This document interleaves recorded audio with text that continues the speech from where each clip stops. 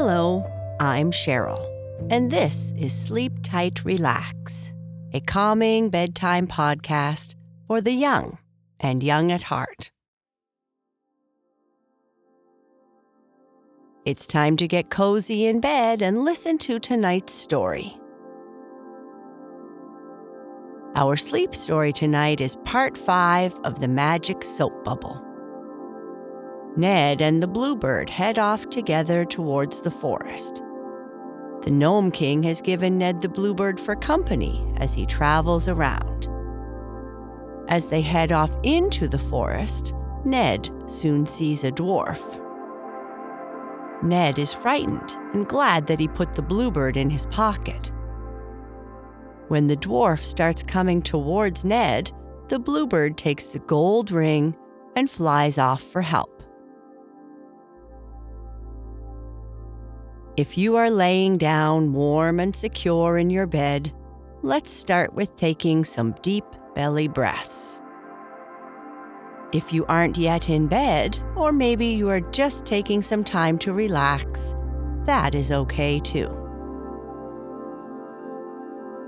Take a slow, deep breath in through your nose, as big a breath as you can and as slow as you can.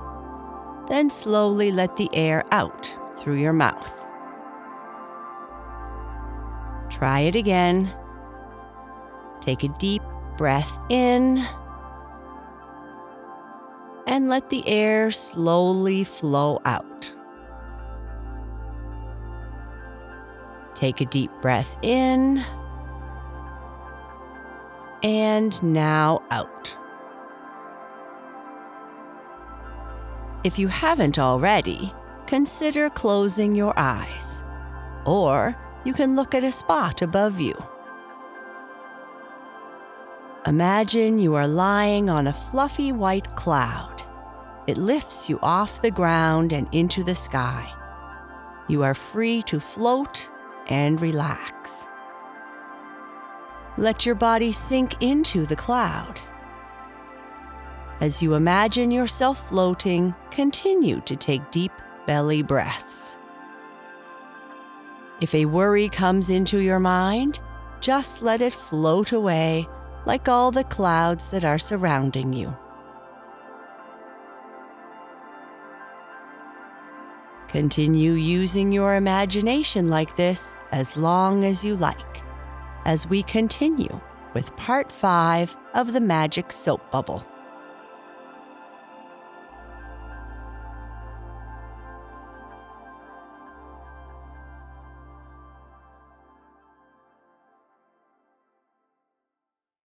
The door opened, and Ned once more found himself by the side of a great flat stone in the hillside, where rippling waters of the little stream flowed into the pool at the foot of the great oak tree, on which sat a lovely bluebird.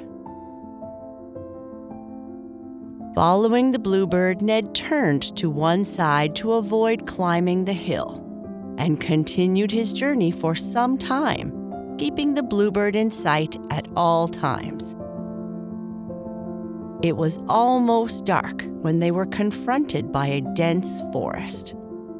This was not particularly reassuring to Ned, especially as the bluebird flew back and settled herself on his shoulder, evidently not wishing to enter the woods at so late an hour.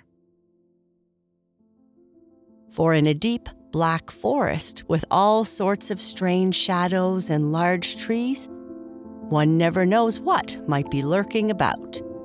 And Ned felt his teeth set hard and his heart stand still as he came into the shadow of the great trees. The little bird nestled close to his cheek and refused to leave his shoulder. Ned indeed felt that he must now look out for himself, and though his heart beat high, he bravely trudged forwards. It was very unlike the woods to which he had been used to going with his schoolmates at home, where bright green maples, beeches, and birches made a leafy bower overhead. Instead, There were impressive pines and hemlocks, and as he entered deeper, great caverns appeared in the rocks and narrow gullies, into which one might easily fall. Through this dismal place he trudged on, with his knees shaking, but with a brave heart, until he came to a great pine, which evidently had been struck by lightning, for it stood up white and tall, lifting its bare arms to the sky like some giant. Luckily, he had placed the bluebird in his pocket, fearing that the low-hanging branches would sweep it from his shoulders. Had he not done so before arriving at this spot, the opportunity would not have presented itself again. Right at the foot of the pine, on a decaying log, sat a little old man.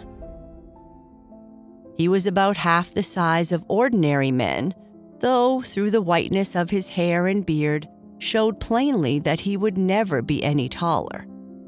And though his body was short and crooked, his face was long and pale, but it was lit up with wonderfully brilliant eyes. These were fixed on Ned from the moment he came into sight. Indeed, it is not quite certain that he would have gone forward at all if the greater part of the forest had not been behind him, though there seemed to be a spell in the strange eyes that drew the boy on in spite of himself. "Come along, what are you afraid of?" cried the dwarf in a little dry voice that sounded like the cracking of a dry twig beneath one's foot. Ned hesitated and, as if seeking the comfort of something alive and friendly, put his hand into his pocket alongside the little bluebird. come on, little master," repeated the dwarf. "Here I have been waiting more than an hour to tell you some good news. And now that you are here, you would delay me because you are so afraid?"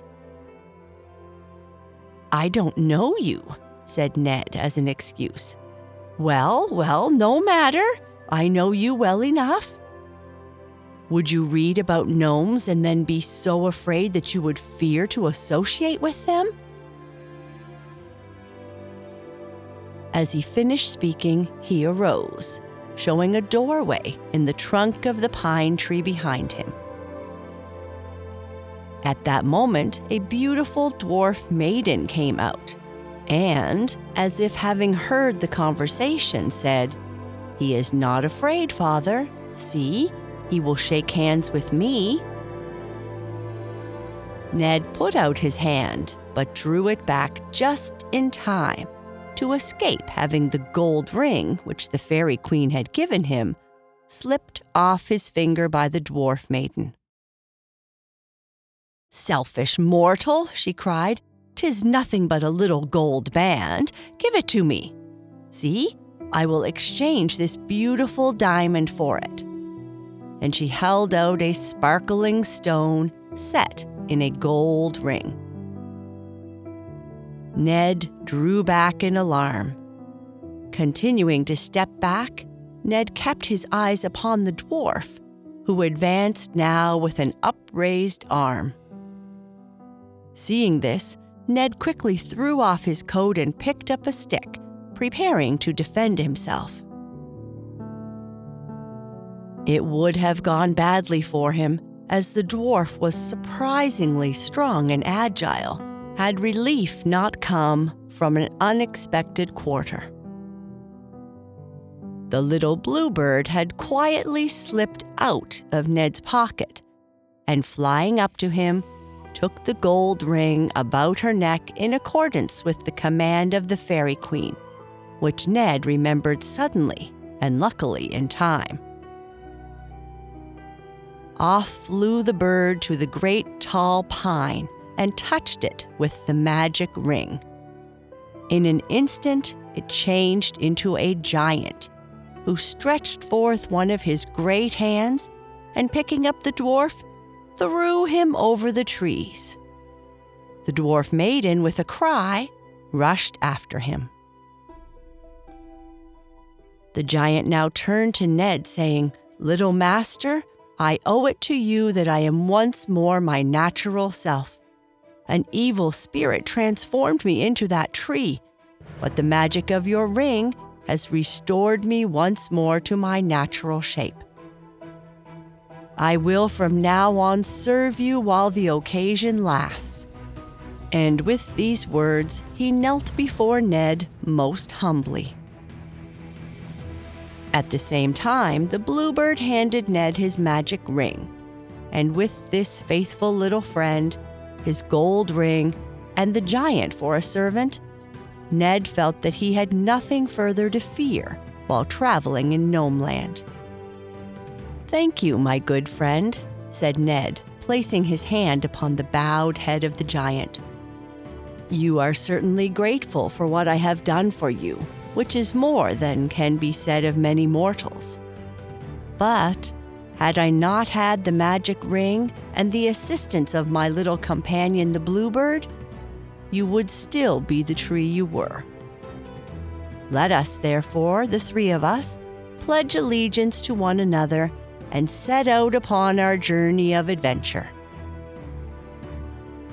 As he finished speaking, the giant rose up and, carefully placing Ned upon his shoulder, started off at a rapid stride. The little bluebird flew ahead, and in a short time the three friends emerged from the forest.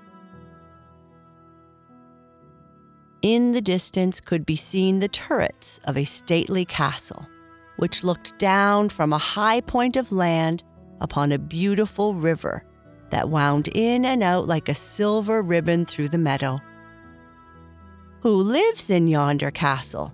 asked Ned, unconsciously adopting the style of language in Gnomeland. "I know not," answered the giant, "but with a few more steps, we will be able to inquire at the side gates."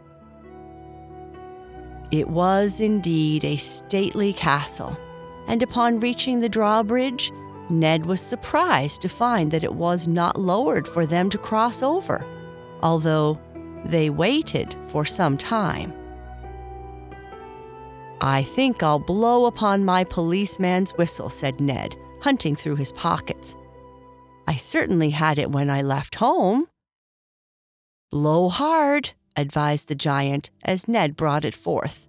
"Blow hard, that those within may think us worthy of admittance." Upon which Ned let out a blast that could do justice to any knight of the Round Table. He was himself surprised at the volume of sound, but was too much interested in what was about to happen to realize that the touch of his magic ring had made it possible for the small, nickel-plated whistle to create such a sound. Soon the drawbridge began slowly to descend, and when the creaking chains ceased their noise, our three friends crossed over to the castle gates. These were thrown wide open, and just as the giant placed Ned upon his feet in front of the castle doors, they opened, disclosing a beautiful princess on the threshold. "Welcome, Ned, to you and your two friends." Whereupon the giant bowed very low, and the little bluebird flew over and nestled on her shoulder. Ned was too delighted to speak for a moment, for up to this time his experiences had been most trying. But here at last, it seemed that fortune smiled upon him. So he and the giant followed her into the stately hall, the giant finding it necessary to stoop each time he entered a doorway. For, although the castle was built on magnificent lines, it had not occurred to the architect that a giant would ever be a guest. When they were all seated, except the giant, who sprawled on the floor, as there was no chair large enough to accommodate him, the beautiful princess said, "I would ask you to spend the night here, but my stepfather returns tonight, and I fear he will do you some harm." "I fear nothing," answered Ned courageously, standing up to appear more dignified. "And if I can be of any service to you, say but a word, for I have a trusty friend in the giant, and also a clever one in my little bluebird, to say nothing of the magic of this ring." And he touched the gold band around his finger and bowed again to the beautiful princess. "My stepfather is very crafty," said the princess, looking at Ned intently, as if weighing the possibilities of his assistance. "He once changed a giant into a pine tree." At these words, the giant began to shake and tremble, so that the glass-cut chandeliers rattled all over the castle. "Remember, I have the magic ring," Ned whispered, leaning over to where the giant lay upon the floor. "Nothing can harm us with that in our possession." "What would you have me do?" asked Ned, turning again to the beautiful princess, for he felt that she was unwilling to ask him the favor, fearing it might prove to be harmful to him. Still, the beautiful princess remained silent until the bluebird began to sing a sweet song, perching upon her shoulder, as if intending the song for her ears especially. Then tears fell from her eyes. "'Tis the song my brother wanted to sing," she said, "but now—" And hiding her face in her hands, she wept more bitterly than before. "He has been sent away and hidden by my stepfather, I know not where." "We will find him for you, princess," cried Ned. "Fear not, for I have confidence in my two friends and myself. Give us all something to eat so that we may have strength to undertake this adventure." The princess immediately ordered a great feast to be set before them. And when our three comrades had eaten their fill, they once more set out upon their journey, with the wishes of the beautiful princess for their safety and successful return. As they wound their way through the pleasant valley, every so often the little bluebird would sing her song loud and sweet, and then would pause, with folded wing, to listen, as if expecting an answer. So they went on for many miles, until, as they approached a cottage by the roadside, Ned thought he heard a familiar sound. Indeed, he was sure that something important was about to happen, for the bluebird was whirring around in circles and singing as if her life depended upon the way she trilled and warbled. "Why, there is a bluebird in that wicker cage," exclaimed Ned, pointing towards the cottage porch from which swung a bird cage. It was indeed true, and in another moment Ned's bluebird was perched on the railing close by. Scrambling down from the giant's friendly shoulder, Ned touched the cage, and to his amazement, the little door flew open and out walked a handsome young prince, about his own age. "Who are you?" cried Ned. But before he could reply, the giant exclaimed, "He must be the brother of the princess. We have indeed completed our adventure, or nearly so," he added, remembering they had yet to deal with the crafty stepfather. "How can I ever repay you?" cried the little prince, who was at first unable to speak from the joy of it all. "I am free! I am free!" And he almost cried with delight, flinging his arms around Ned's sturdy form and patting the leg of the giant. "Come, little bluebird, and let me thank you too," he added, as the pretty bird circled in the air and landed on Ned's shoulder. Indeed, it was a happy moment for all. "And now," said Ned, "let us think of the best way to return to the castle so that the princess may receive her long-lost brother." "The easiest way is the best way," said the giant. "Both you boys climb up on my back, and in 500 short seconds, we'll be back at the castle." When Ned and the prince had seated themselves comfortably on the great shoulders of the giant, he set off at a tremendous rate, and soon they were ascending the hill on which stood the castle of the beautiful princess. And that is the end of this part. Good night. Sleep tight.